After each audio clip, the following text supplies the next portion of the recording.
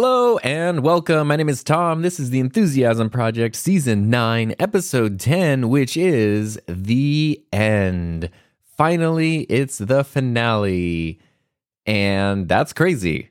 So, goodbye, everybody.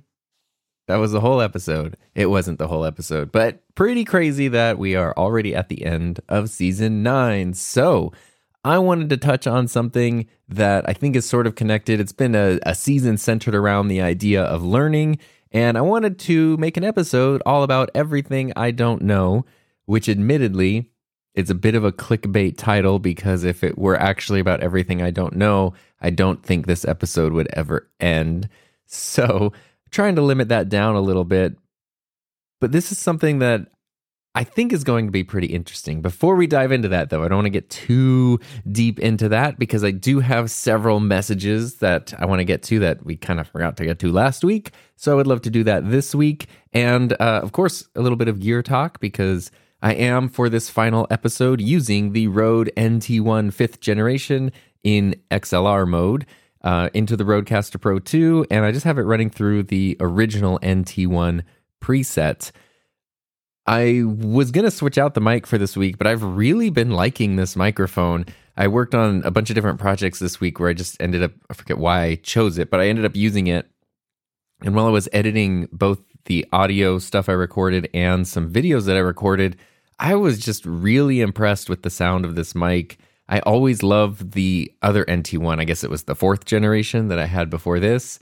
And according to Rode, they're not supposed to sound any different. Like, really, the only difference is the USB functionality in this one with 32-bit float, but that shouldn't affect the XLR quality. And I haven't admittedly done enough like side-by-side testing, but I feel like this sounds a little different and better. It could be the Rodecaster because I'm running it through those preamps, which are really good, and maybe that's why it's sounding different. I need to do more testing. Anyway, that's what I'm using. Rode NT1 5th generation, which I just find myself liking more and more the more that I use it. So it'd be fun to do a video on that at some point. Let's dive into some messages. We've got a couple messages here that I forgot to play last time. The first one is a gear-related message, and this comes all the way from TJ, not from TJ Tijuana, but TJ the person. So take it away, TJ.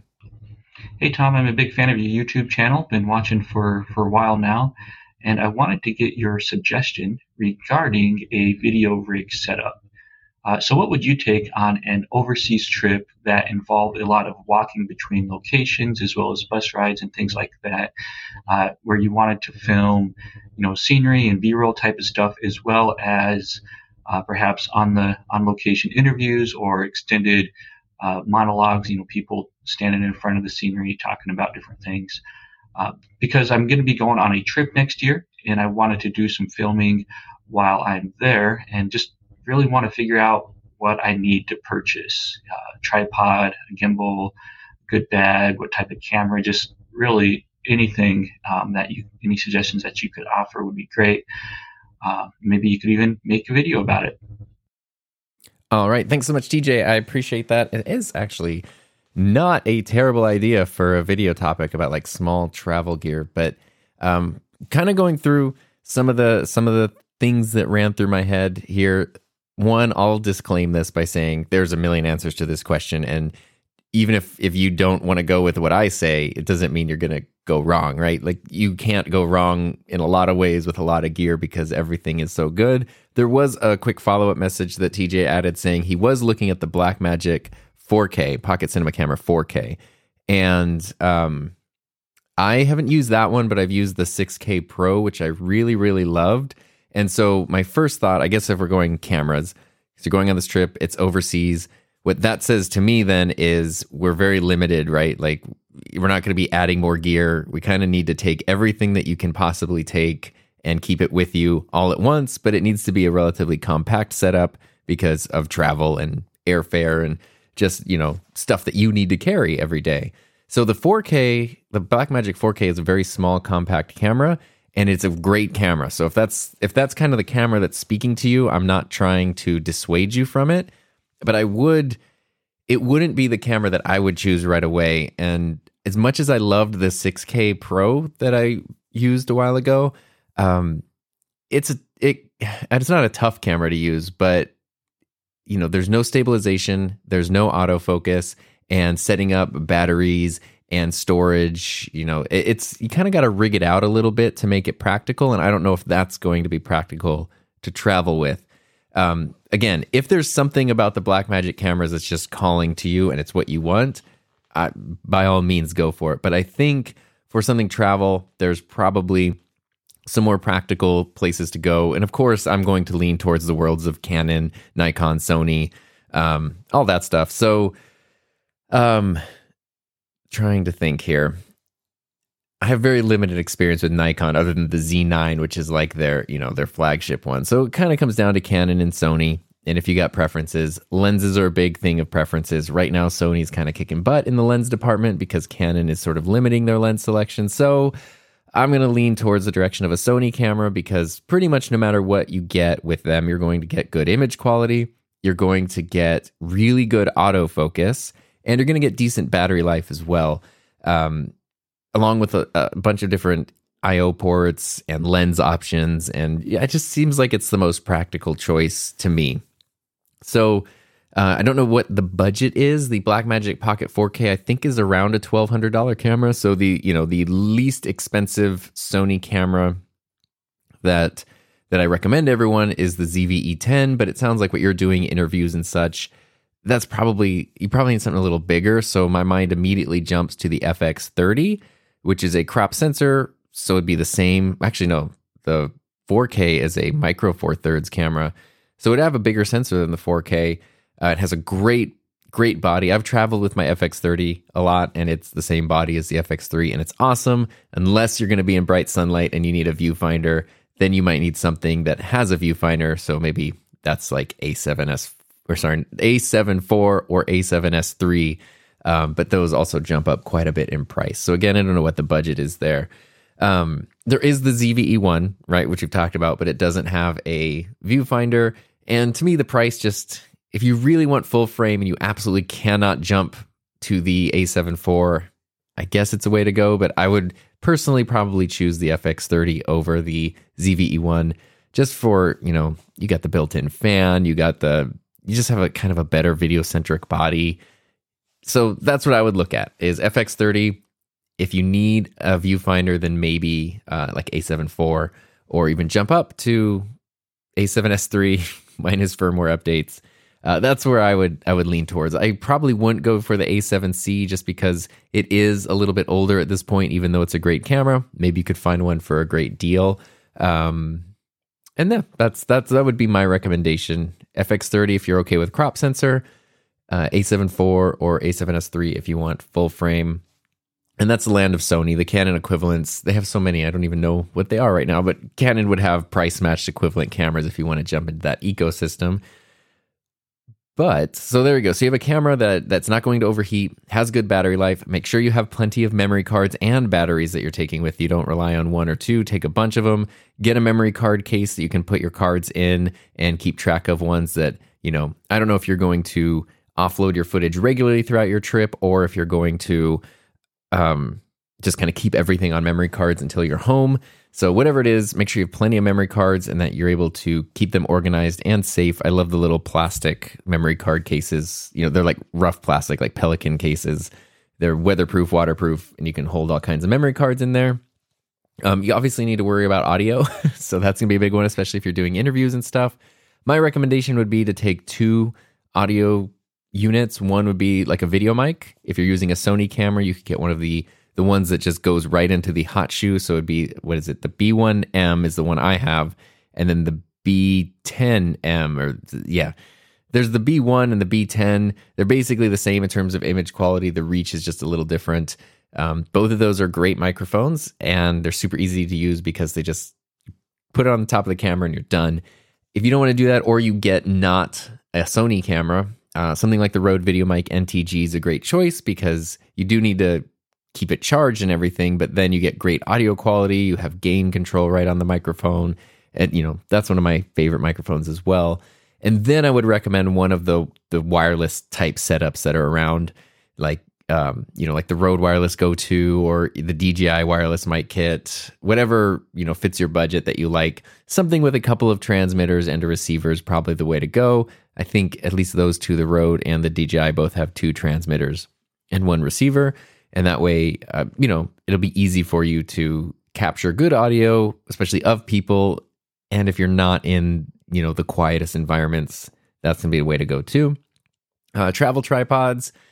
When I travel, I kind of take 2. I have a Benro Travel Angel travel tripod that I've had forever. It's just a small travel tripod. It's not the cheapest one in the world. You want one with a nice ball head on it. Video-centric heads are usually nicer, but they're a little bigger, so I always just go with ball mounts on travel tripods.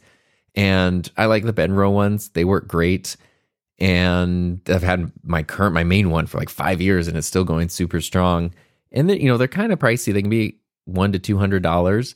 There is the Peak Design travel tripod if you want the absolute smallest and lightest one, but it is very, very expensive. I think it's more expensive than it's worth.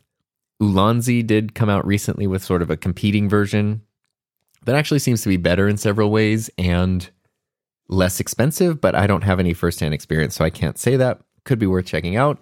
And then I would recommend a smaller, a vlogging tripod is the way to go, even if you're not necessarily doing vlogging. I love the PGY Tech Mantis Pod. That is my absolute favorite one. I think they actually have the Mantis Pod 2.0, so I have the original Pro, and I think the new one is just better, but it's the best little handheld tripod. It's super compact, super easy to use. It's really nice to be able to, set your camera up on a surface without it tipping over. You have tons of versatility, and you don't need to take even a small travel tripod. If you're just traveling out and about, can sometimes feel really big. So usually I travel with both. I take a travel tripod, and then I take the Mantis Pod. And then backpacks. I'm laughing because of all of the episodes and videos I've made about camera bags. I don't have a clear answer here. Clearly, I am really loving my Tenba bag. It's the Tenba Fulton 14L, which is probably too small. They have a 21 liter that's a little bigger. I love it because it's super durable and super rugged, but it's still relatively compact. And then the Manfrotto ProLite bag that I mentioned in a bunch of episodes and did several videos on too, mine's awesome and I love it. The only thing I'm not crazy about is I can't put a camera totally in the top of it, and it's just a little too big for me, but it could be perfect for this kind of trip. Typically when I do a trip like this, it sort of depends. I'm trying to think of how much luggage you want to take. Oftentimes I will take a bigger camera bag that has everything in it, and then a smaller bag that is the one that you take every day. But if I had to choose between my two, I would probably lean towards the Tenba just for its compactness. And Tenba bags, the Manfrotto bag is super durable, so I can't say anything. But Tenba bags, I have had them in every kind of weather condition, from dust and heat to snow and rain, and they've never let me down. So that's kind of where I would go there. In addition to, like I said, batteries. Maybe you want to check out some ND filters. Lenses, we didn't talk about lenses. We'll say ND filters for your lenses. What freaking lenses do you have? If you're just, what I would actually recommend is getting this stuff as early as possible, even if your trip isn't till next year. Figuring out your gear, getting used to it, especially lenses, finding out what you like is going to take a little bit of time. And so instead of just buying a whole bunch of stuff and thinking that it's right for you, being able to figure out what works for you is important. I love traveling with a prime lens and a zoom lens because I don't want to switch out lenses too much, but there just really isn't one lens that does everything. And so I love prime lenses. I usually take my 24, and actually I take my 85 a lot too because it's really cool. Those are just the ones I like. A lot of people love to have a 50 millimeter. You can get a very inexpensive 50 millimeter lens for any camera system out there. Probably a great thing to have with you. And then a lens that has some zoom capabilities just for the versatility. Historically, I've always gone with the 24 to 105 because that's very versatile. The downside is most of them are f4, so they're not the best in low light, not the best indoors. I've absolutely been loving the Tamron 20 to 40 2.8. That is my I love that lens. It's obviously it's a Tamron lens, so it's for Sony cameras. It's so good. 40 millimeters isn't the most reach you can get, but on a camera like the A7 IV, where you can then crop into Super 35 mode, you get a little more reach with it. F2.8 is great in low light. The image quality is awesome. The lens itself is light. It's not inexpensive, but for lenses, it's inexpensive. And I just love that one. So it'd be cool if you had like a 15 to 200 millimeter f2.0 lens or something, but I don't think that exists or is even possible. So those are kind of my recommendations. And feel free, send me an email or something if you got other questions. But I'm glad you asked that, because I think that's one of those questions that lots of people probably have. And so I'm glad I got to dive into that. And hopefully anybody listening could take away a few things or a few recommendations from that. And thanks again, TJ, for the message. Up next, the last message of the season is from Gil, from good old Gil. Hey, Tom, this is Gil. I hope all is well. I really enjoyed last week's episode about set design. I thought that was really, really cool, because I'm someone who is trying to perfect, their set. Not that there's anything wrong with mine, but like with anything else in life, it can always be better. But I really wanted to leave a message, because you talked about working with a nonprofit. So did I a couple of weeks ago. I shot a video for a nonprofit that finds homes for people who have suffered domestic abuse. And the video that I was filming was about a woman who has been living in an airport for a couple of months with her special needs kids. She has 2 kids. They have special needs and whatnot. And I was filming the video in their home. It's a really nice, cool apartment, but it had literally nothing in there. They had just a couch and a table, no picture frames, no fake plants. So I went ahead and got fake plants, got picture frames, pots and whatnot, just to make it look like a livable space, because before it looked like a prison cell. And when I did that, the people at the organization were just kind of like, whoa, this actually changes everything. This looks amazing.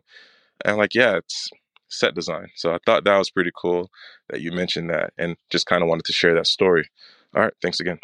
All right. Thanks, Gil. I appreciate, I was going to say something about like, I'm all set to appreciate your set design stuff. But what I really like is that you're able to show, people don't think about that kind of stuff when, you want to film something, they think like, just grab a camera and point it. But as soon as you can show someone like, this is the difference that lighting makes, this is the difference that good audio makes, what set design does, it really then, puts it into perspective, just the effect that those things have. And so sounds like a great organization you're working with, but also being able to find simple ways to just elevate things up is absolutely awesome. Something I love, which I don't have. If I had more space, if I did have like a warehouse type studio, I always love it when video production people have like a whole section that's just weird props. And, it's like Rubbermaid containers or something of just like different materials and gizmos, and get like things to just like dress up sets or to make stuff kind of look nice. And there's so many weird little, like, I don't want to call them hacks, but kind of like things that you can use for purposes other than what they were originally intended. And they create really cool effects on video, and being able to do that for clients is awesome.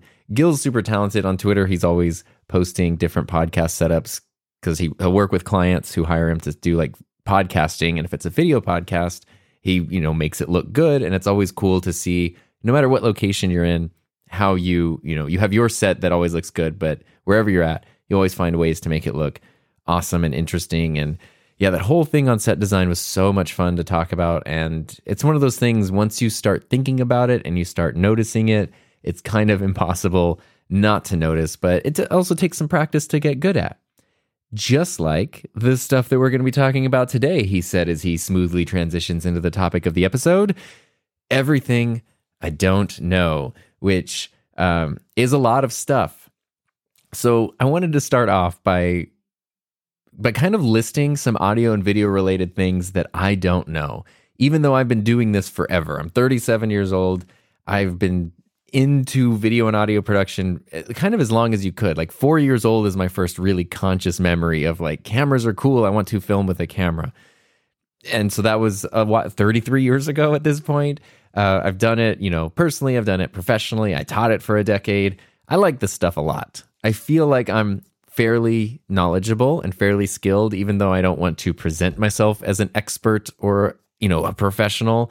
I feel like I have a lot of knowledge and a lot of experience, and I can do a lot of advanced things, but there's also a lot of very fundamental things that I just don't know. So here's a list that I came up. There's a lot of them. This is literally what I could come up with in like 2 minutes.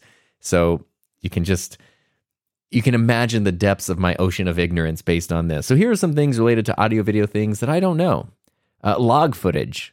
Basically, I never use it. I understand the premise of log footage, but what is the difference between not only like, I know C-Log is Canon and S-Log is Sony, and the C is for Canon, the S is for Sony. I don't understand the nuances between them, and then God forbid, there's S-Log 3, S-Log 2, C-Log 2. How does Canon have multiple? I don't know. And they're different somehow. I thought it was just supposed to be a flat picture profile. I don't know. Log footage, essentially a pretty big mystery to me. I know very little about lavalier microphone placement. I've been trying to get better at it because it's something that it would be very practical for me to be better at. But every time I record a lavalier microphone, I feel like it sucks and I have to try to save the audio as much as possible. So that's just a huge mystery. Lavalier mic placement, no idea.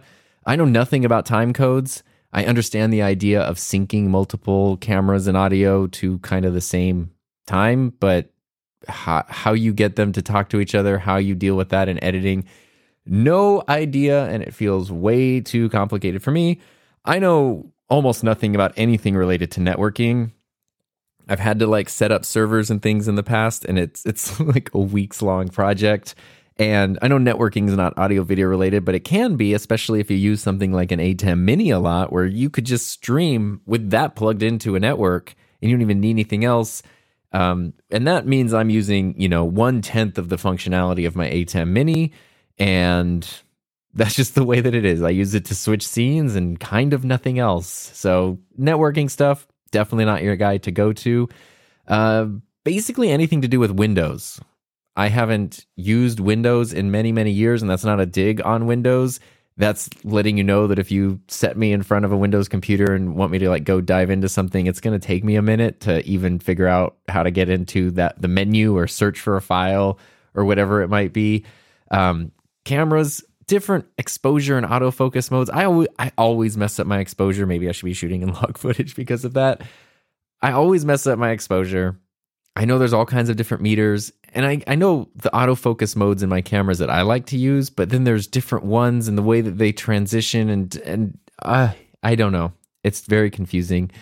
Audio signal processing, I understand the basics, but when you want to dive into the nuances, I can turn a compressor on and off, but if I want to go in and dial it in to be perfectly, compressors, limiters, noise gates, always a struggle. Every time I need to use one, it starts with me watching a YouTube video on how to use one because I never remember how to do that.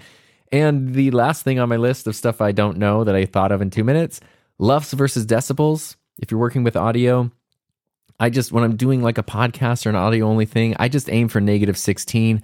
I don't know if that's decibels. I don't know if that's LUFS. I don't know if they're the same thing or different. I know I've Googled this many times and I don't remember the difference between it. And the world hasn't ended, so I'm just kind of, it is what it is, I guess. And there's a lot more, but again, this was just the list of things I came up with that I don't know, even as someone who has done this for many, many years and taught it and regularly makes videos and things about it. This is some relatively fundamental stuff that I just don't know and am not skilled at. And a lot of it, I have looked. I have looked at these things, what is the difference? But if it doesn't become a piece of my regular workflow, it just doesn't stick. But again, this is something that I'm good at, something that I'm confident in saying I'm good at, and above average at, I would even say. Not to gloat, but that's the thing, 33 years of my life, has been spent on this nerdy stuff. So hopefully I'm not terrible at it. Definitely not the best at it, but it's something I'm good at, and there's just so much that I don't know. And so the reason I'm sharing that is not to just take away all credibility I've ever tried to build up, but it's because there's something I want to normalize, which is not just my audio once I understand normalization better, I want to normalize the idea of admitting what you don't know. I think it's something people have always struggled with, and something I noticed even as a teacher, and then I noticed it with students. Teaching for 10 years was interesting because you kind of wouldn't think there would be that big of a difference between students in that span of time, but there really was. Like students, when I started teaching, my students were born in like 1992-ish. By the time I left teaching, they were born in 2005. So it's a weird, there's a different generational thing. And one thing that I think is an effect of, I guess it's Gen Z or whatever comes after that. A lot of people in that generation having grown up with online, easy access digital media and things being filmed all the time is a really big fear of failure and publicly failing and admitting you don't know something, because it's not just, I don't know how to do this or whatever, but it's like everybody's watching you admit you don't know how to do it, or everybody's going to see, which I think people often feel like, but historically you've been able to say like, it feels like everyone's looking at me, but nobody is. Whereas for a lot of people now, it's like, it feels like everyone's looking at me. Oh, and they are, because that somebody, if not you, is posting this online. And that's a little bit crazy. So I've noticed there's a real hesitancy to admit any lack of knowledge. And sometimes that can be mistaken for a presence of knowledge. It's like if you're in a class with students and you say, does anyone have any questions, or is there anything you don't understand? If people don't raise their hand, it's not because everybody understands it. There's probably a lot of people that don't understand it, but they don't want to raise their hand and say so. And so when I was teaching, one of my big things was to never be afraid to admit that I don't know something, even though you're in my class and I'm supposed to be teaching you this thing. But especially, I would do this with English when I was an English teacher. Like, do you remember what a gerund is? No. Like, who would? Nobody would, unless you're an English teacher that needs to teach a lesson on it that day. So there were so many times where it's like, well, here's the thing that's in the curriculum that I need to teach. Now I need to do a refresher so I can teach this, to students. And then of course, many teachers are then like, well, how do you guys not understand this stuff? What do you don't know gerunds? No, they're 14. Nobody knows this stuff because it's not super practical in daily life, but it's a cool thing to talk about and gain an understanding of.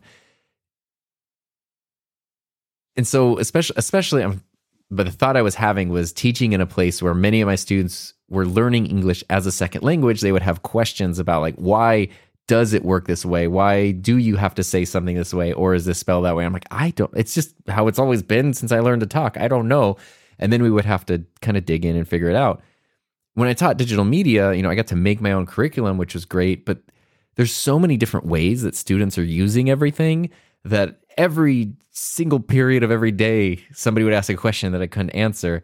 And I remember pretty early on, feeling pretty insecure about that. Like I was in a new position. I wanted to be good at it. I wanted to show that I was good at it. And I just kind of had to swallow my pride. And a student would ask something, and I'd be like, I'd go over to their computer to help them. They'd have a question, I don't know, how to do something in Final Cut or whatever. And I'd be like, I don't know. And then I would just open up Google and type in, how to do blank in Final Cut Pro. And a lot of students would kind of laugh when I did that because they're like, oh, you're just going to Google. But it was like, yeah, I don't know how to do it, but I can show you how to find the answer. I'll find the answer. We will figure it out. And then whenever we finally did figure the thing out, I would always say like, this was really cool. I learned how to do something too. And then, inevitably a couple of days later, some other student would ask the same question and I wouldn't have to Google it that time. I could go like, hey, I actually do know how to do this. That was a huge way of how I learned to use Final Cut Pro, was just doing that for like a year. And then it's like, now I know how to do all this stuff in Final Cut Pro because I just Googled it a bunch in front of people. That's not necessarily how you want to learn Final Cut Pro, but that's how I did it. But it's a comfortable thing to get into to admit when you don't know something and know how to do something. And so taking that even further, it feels like even in the adult world, people are scared to admit they don't know something. And a strange thing that's happened to me as like my channel has grown and I've been invited to be guests on other people's channels or streams or whatever it might be, is sometimes I'll be asked questions about things that aren't related to my topic. Like, I guess it's one thing, I don't know, if someone asks me something like one of these questions, what's the difference between LUFS and decibels? I would just say I don't know, but there's a weird impulse where sometimes someone will say, "Oh, what do you think about this political thing or this economic thing?" And it's like, I'm really not someone that people would go to have an opinion about this stuff, but there's this weird pressure if you somehow have built up any sort of audience that then it's like you should have opinions about everything and be able to articulate your thoughts on everything. And I've had to learn to literally just say, I don't know enough about that to have an opinion on it. And maybe it makes me sound lazy or ignorant or something. I'm not celebrating ignorance here, but you don't need to have an opinion on everything. You don't need to know everything about everything. It will drive you crazy if you try to do that.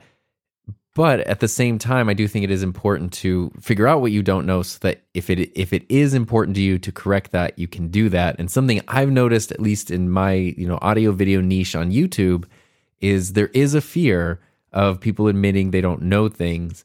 And the reason I discovered this is because when I started asking questions like lavalier microphones last fall, I was like, okay, I know nothing about lavalier microphones. I made a whole video about it even where I was like, I'm trying my best. Literally, please tell me what to do differently. I don't know how to do this. I had so many messages and comments from people going, oh my gosh, I never even use lavalier microphones because I don't know how to position them. This is so difficult. And it was really nice because it was like, oh, look, all these other people who seem to be really good at what they do are also struggling with this one thing that I'm struggling with. And I've noticed that every time I just admit, I don't understand this, I don't know that, a lot of people who seem to be very good at what they do also struggle with that thing. And I think that that's cool because something that happens is it feels like, especially as an adult, and especially if you're, say you're an adult and you have a YouTube channel about cameras, and then you get to a point where maybe you don't know how to grade log footage, but you kind of feel like, well, at your level, people expect you to know how to do that. And then you feel really scared anytime the topic comes up because you don't know how to do it, but you also feel like if you ask how to do it, it's like, what? You're asking this super basic question at your level? There seems to be a lot of insecurity about admitting this kind of stuff. And I really want to encourage people to be open with things that they don't know. Again, not celebrating ignorance, but it's okay to ask a question. It's okay to say, I don't know. It's okay to direct someone to someone else who does know better. Like, those are all really great things. And just because you don't know something doesn't mean you do need to know it. Like I said, I've looked up the answers to a lot of these questions many, many times, but it's just not something that ends up sticking in my workflow. So it doesn't stick in my brain. Like doesn't end up being something that I need to learn. But I wanted to start with examples of stuff I don't know in an area at which I'm an expert, because the next part of this discussion goes into learning new things. And this is where I'm going to share some experiences of mine with you in hopes that you can relate to it in some way. So I've always been somebody who, I guess, collects hobby. My hobby is having hobbies. And that's always been true.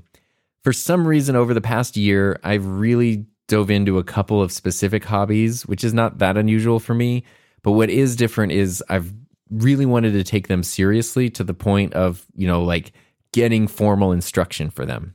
And those three things are learning to play the bass, taking flight lessons, and learning to ice skate and play hockey. Very different things, and you can't do them all at once.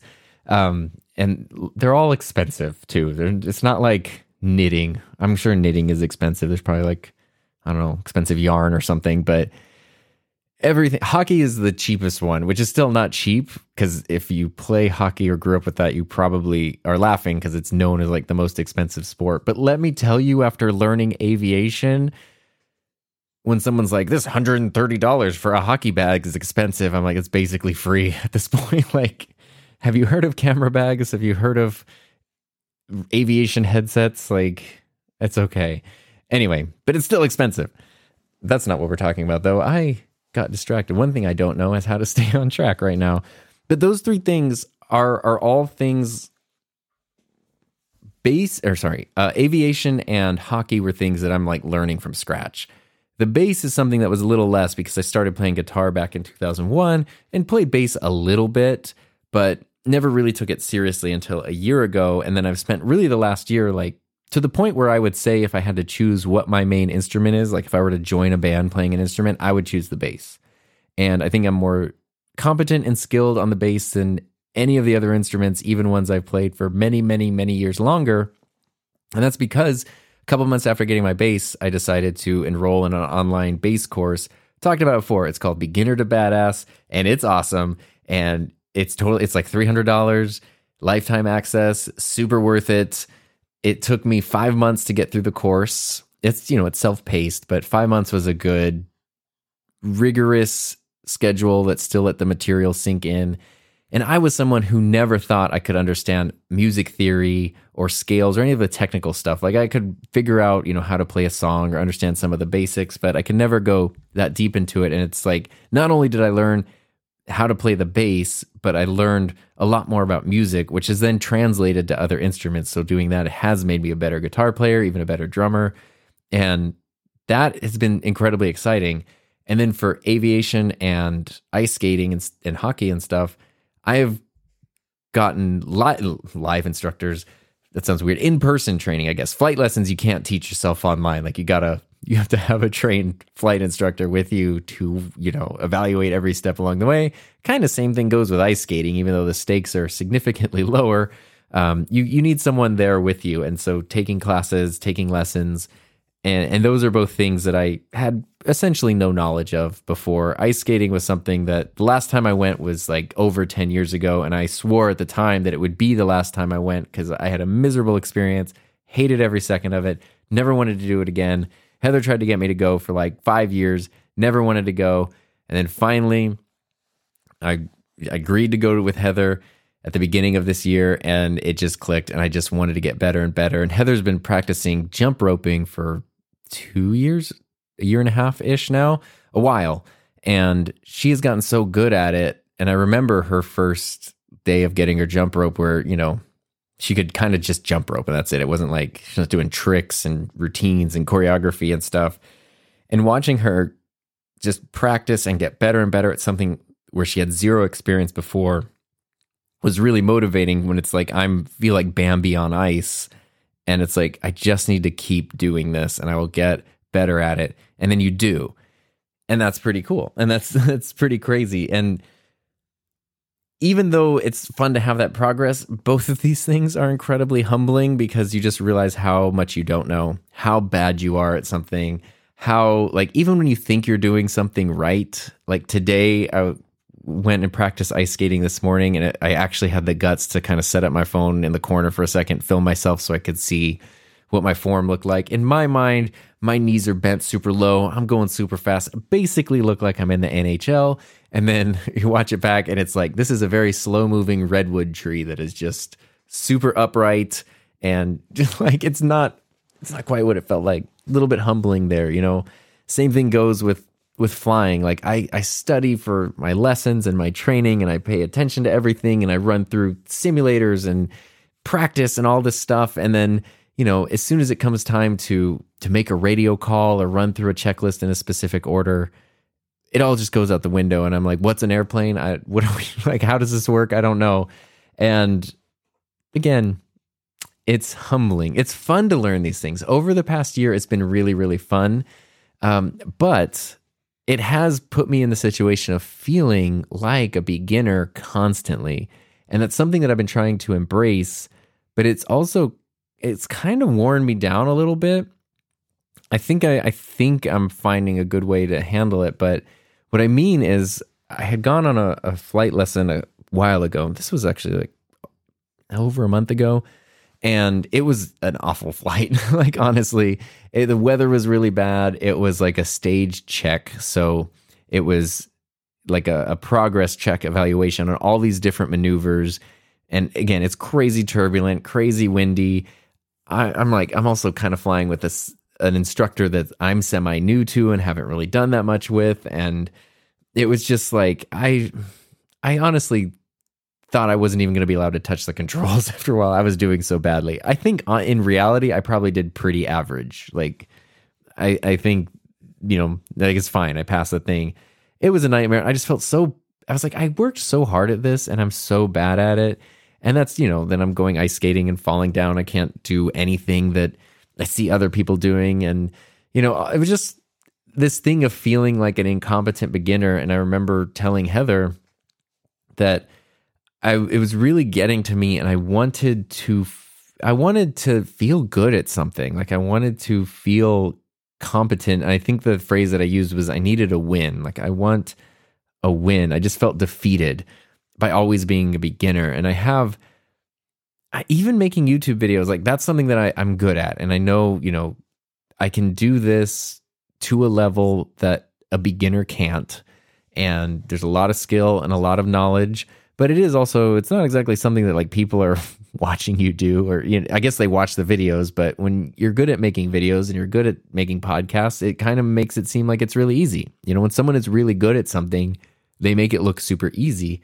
And at the same time, if somebody were to go like, oh, let me hang out with you while you record a video, I'm going to mess up everything, and I'm not going to do a good job at it because I'm going to freak out that somebody's there watching. And that really kind of brought to light, well, flying, ice skating. I just this past week finished like the intro beginner adult skating class. And so there's a evaluation at the end where you're running through all of the different moves you're supposed to be able to do, which like I'll get to the rink early. I'll practice. I'll do everything just fine. And then as soon as it's like, okay, here's, you know, the other students in the class, everybody's cool. Here's the instructor who's super nice and helpful. Go do this thing. I cannot do the thing. It's like I've never even worn ice skates before. It will not happen. And I'm realizing that I have insane performance anxiety. And maybe it's like a social anxiety, spotlights, and I don't know what it is. I'm calling it performance anxiety because as soon as I'm aware that somebody else is watching, I can't do a thing anymore, which I know is weird. I was a teacher for 10 years. For some reason, I was able to get over it for that kind of thing. Heather and I talked about this on a recent episode of the Couples Table. It's a very layered onion that I need to go through, and I don't understand the depths of yet, but it's something I'm realizing is an issue, and it makes it really hard because it makes it tough for me to be comfortable, like, making mistakes in front of people. I don't know if I'm scared of being, you know, reprimanded or criticized or something, but it's, you know, a lot of times ice skating has been a good example because it's the easiest thing for me to do. Like it's inexpensive. You go to the rink, you know, it's a couple dollars, and then you go to a public skate or something. I'm lucky that our rink has adult public skate several times a week. So it's people 18 and up, and they have usually sessions that are early in the morning. So sometimes there will be like 5 people there or 6 people there, and the rink's essentially empty. But sometimes you got to go to the other public skates where it's like kids and families and teenagers who are just like dangerous cannonballs barreling down the rink. And, you know, it's essentially just a crowd of people just sort of slowly moving in a circle is the experience. And especially for that, but for any of the times, I've had to spend a lot of time like on my way there, not thinking about what I want to practice, not thinking about anything like that, thinking about getting into the right mindset and the right headspace to do this thing. Because as soon as other people are on, I start to get nervous. I don't want to be in the way of what someone else is doing. I don't want to feel like, you know, like it's almost like seeing me fail at something. I don't want to feel judged. I don't want to mess something up. I don't want to, you know, say there's like an amazing figure skater who's going around and doing something, and I'm over here trying to learn how to stop or something, and then I get in their way and I mess them up. I don't want me with my baby skills to get in the way of someone who's trying to do something important. In reality, we were all just at a public skate that we paid the same ticket price for, right? Like it is what it is. But it really, like, most of my struggles don't even come with the ice skating. It's the mental part of it. And it has messed me up in a bunch of different endeavors. But that is a really big one. It's really gotten to me. So much so that I realized, I think it was performance anxiety. And there's a really great hockey player subreddit. It's called Hockey Players. And I searched for anxiety in that, or performance anxiety or something. There's a whole bunch of threads, which made me feel better that there were so many people asking, like, I'm nervous about this, I'm anxious about this, you know, whatever, needing reassurance. And somebody in that thread said something that, like, literally, it was a light bulb moment for me. It's one of the best things I've ever heard. I wish I'd heard it sooner. And what they said was that they used to feel really nervous about, trying and falling and all that kind of stuff. It's not even so much what people are thinking. It's just it's being exposed as incompetent, I guess. It's a very strange thing. But anyway, what they said was that they had adopted the mantra of, I'm not afraid to be seen trying.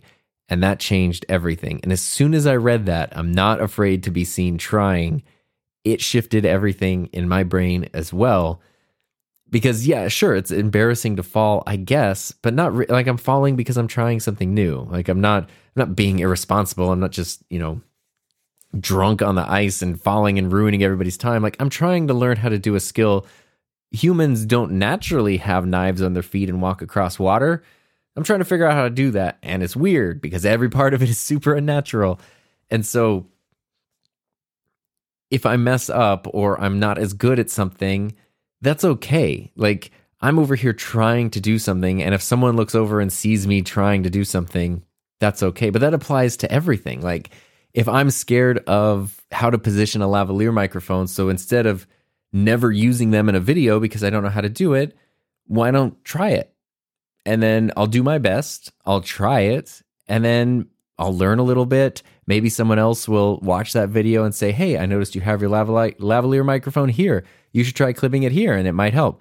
Like I'm trying and that's okay. And being seen trying is fine. And if anything, it might be helpful because then other people see somebody else trying and then maybe they're comfortable trying something. It's like going back to teaching, that if you've ever been in a class of any kind where there's a guest speaker or something happens and somebody says any questions and then it's just dead silence and eventually someone very timidly asks one question and then after that now 10 people have a question because you just needed the one person to do it. Sometimes, I think that might be it. Like if you understand that I'm bad at this thing, I'm a beginner at this thing, but I'm trying really hard to get better at it. And I'm not going to feel embarrassed that somebody has seen me try something. That's good for you because for me, it's put me in a way better headspace where now, like when I go ice skating and I think that, I don't feel that I don't have that spotlight syndrome as much. It doesn't matter if I fall down, if I do whatever. I don't feel like I'm in anybody's way. I don't feel like I'm taking up space that I'm not supposed to be taking up from people who are doing really important things. I just feel like I'm trying to get better at ice skating, and I think that's a really important, helpful thing. And when that happens, it can make other people feel better. This happened the other day, actually. I was at the rink and this guy was there who I don't know him, but he seemed like he must have been figure skating for many, many, many years. Because not only did he have like super pro gear, but as soon as he got on the ice, it was just like, if you told me he was like center of a show that people paid tickets to see, I would believe it. For sure, the guy had some kind of awards and recognition for ice skating at home. Like he was very, very, very, very good. And he fell a whole bunch. Like he'd do something and he'd fall down and then he would just sort of lay there for a second and then he'd get up and try something else, do something amazing, try something, fall a little bit. And it was like, wow, okay, that's kind of cool to see. But he was absolutely amazing. I know I said he fell a bunch, but you could also see the stuff that was just pure muscle memory. And it was like, I felt like I should have paid admission to watch it because it was such a good ice skating. And then after about 30 minutes, this coach showed up and they did like a 30-minute class session where he was working with a trainer and a coach to get better and better at something. And I was like, okay, this person is the best skater here by far. This person could teach all of us, how to skate better, everybody else who's here. But they're also now spending time working with someone else to build their skills and try to get better and better, even though they seem so good at what they're doing. And that was a really cool thing to see. That made me feel better about like, yeah, there's a lot of stuff I don't know, but I want to learn and I need help learning and I want to feel comfortable being bad at something so that I can put in the time to get good at something. And that was an incredibly powerful mindset shift. And honestly, the whole point of me even doing a thing about everything I don't know and admitting what I don't know is kind of that. Like, I want to be upfront about stuff I don't know. I want you to feel comfortable admitting stuff you don't know. I want you to feel comfortable learning stuff that you don't know. And I want me and you and everybody to feel comfortable being seen trying to learn new stuff, because also you tend not to give yourself credit for the progress that you've made. So the other day when I was doing the ice skating thing where it's like, I was messing up all the stuff we're supposed to do. I was like, I really feel like, are they even going to let me in the next level class? Like, did I get to that point? But then I was thinking, okay, at the start of this class, nobody here could even stop. Like the very first thing we had to do was go from one side of the rink to the other without hitting the boards. Everybody slammed into the boards. And that wasn't an issue after like week 3, like everybody could stop, not a problem. Everybody can fall down and get back up. You might not be able to do everything at a super high level. There might be a bunch of stuff you can't do. Talk to me later about backwards skating. But it's like, wow, there's a lot of stuff right now that I absolutely could not do 2 months ago and never thought that I would be able to do, which is just a lot of it comes down to kind of these self-limiting beliefs. Like my prior experience ice skating led me to think that that's not a thing I could ever do. Even telling my mom when I was like, I think I want to like practice ice skating. She was like, you shouldn't do that. Remember how clumsy we are. We're not good at that kind of thing. Like, I guess our family is known for being clumsy, which, history checks out on that. But it's like, no, I don't think anyone's born capable to do this. I think everyone has to learn and get bad at this. Same thing with the bass. I never thought I could learn scales or any kind of music theory. Nope, turns out I could. Same with flying. I remember getting my drone license back in 2017, and when I was studying for it, every once in a while you go through questions that are more geared towards not drone aviation, but general aviation or commercial aviation. And I remember thinking like, oh, these are the things that like real pilots need to know. It's not really something I'll ever be able to understand. It's like, no, you just have to learn it. And even going through, like I said, I had that terrible flight the other day, or I guess it was a while ago, but that was humiliating in a lot of ways and frustrating in a lot of ways. But at the same time, it was like, yeah, I can pre-flight an airplane. I can plan out a trip. I can do all of the preparation. I can make the radio calls. I can taxi. I can take off. I can go to the place that we're going to go to. I understand the basics of what the maneuvers should be, even if they're not always executed perfectly. That's a lot that I couldn't do a while ago. A year ago this week is when Heather and I went to New York, and that was a flight where I was gripping the armrest the whole 5 hours because I was terrified of flying. Versus now, like I'm being thrown around in a little like Cessna airplane in terrible weather, just mad because my turnaround to point isn't a perfect circle. Like that is a lot of progress. Even though I'm looking at it as like, well, your turnaround to point is not, it's kind of more like oblong. It's not really a perfect circle, but it's like, this is a huge amount of progress. And it's so easy not to give yourself credit for the progress that you've made. Going to the ice rink and being like, yeah, I can't skate backwards. I can't skate fast. I know I'm not bending my knees enough, all this stuff. It's like, yeah, sure. All true. But also, at the beginning of this year, you couldn't let go of the wall. Huge progress being made. Like, even just getting comfortable to go ice skating by myself is huge progress. So ultimately, it's been an experience of learning to embrace being a beginner and, and embracing everything that you don't know. And I definitely don't have all the answers to this. Like, absolutely not. And like I said, there's kind of an onion of layers to work through. But it's been cool to recognize that so that it's something to focus on. And I do know that when it comes to learning something new, not only, you can only be comfortable admitting what you don't know if you feel that you are in a comfortable environment and the context is appropriate. If you need somebody else there, that you do have an instructor that you're comfortable with a learning style that works for you. I had to talk to, flight instructors and come to the conclusion that like, maybe I do work better with different people because just of the teaching style and the learning style. I'm someone who thrives on positive feedback. I'll beat myself up enough. Like, I don't need somebody else to come in and then be harshly critical of me. I will do that by myself. So much so that I will never do the opposite. So I kind of need someone to then come in and say something positive because that's what encourages me. I'll never do that to myself. And that's what, I'm not saying that's a good thing. I'm just saying that is a thing. But it's all part of learning. And so kind of as we're wrapping up here, there's so much a lot of the stuff I wanted to go over this season of the podcast were kind of more fundamental things, because that really did come from the realization that there's a lot of stuff that you can assume other people know, but when you really ask, wait, did everyone kind of get the basics of this? There are a lot of people who are like, actually, I maybe would like to learn a little bit more about the basics. And it's easy to assume knowledge or competency, but maybe sometimes it's okay to not know something, to go back to the basics, to admit gaps in your knowledge, skills, and experience. And that's not a bad thing. I think it's a very good, mature thing to be able to do. And I hope you feel the same way. So we are at the end of season 9, the last single-digit season. I don't know why that's important, but it is. So I'm going to be taking a few weeks off. If you're listening to this when this first comes out, that means there won't be a podcast for a couple weeks. If you're listening to this at some point in the future, wow, amazing. But then you can probably just jump into the next episode, maybe. Not exactly sure how long the break will be. Probably the beginning, like the first Monday of June is when the show will be back, because I have some cool stuff in mind for season 10, because it seems like a big deal.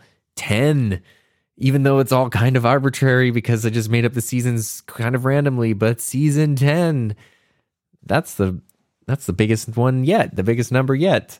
And so I want to take some time to kind of rest up and take a break, get some new ideas, and also see if I can work on a few cool new things that I think will be really, really fun. In the meantime, though, if you have a thought about this, if you have thoughts about anything we've talked about or even not talked about, feel free to send them my way. You can always send me an email, tom@enthusiasmproject.com.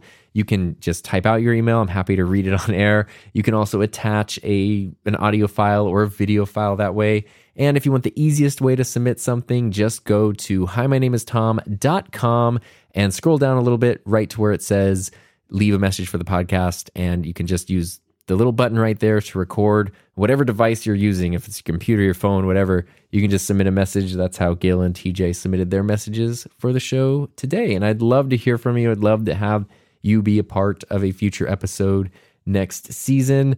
And, any messages that come in during this break, I'll just save them and we'll dive into them on episode 1 of season 10.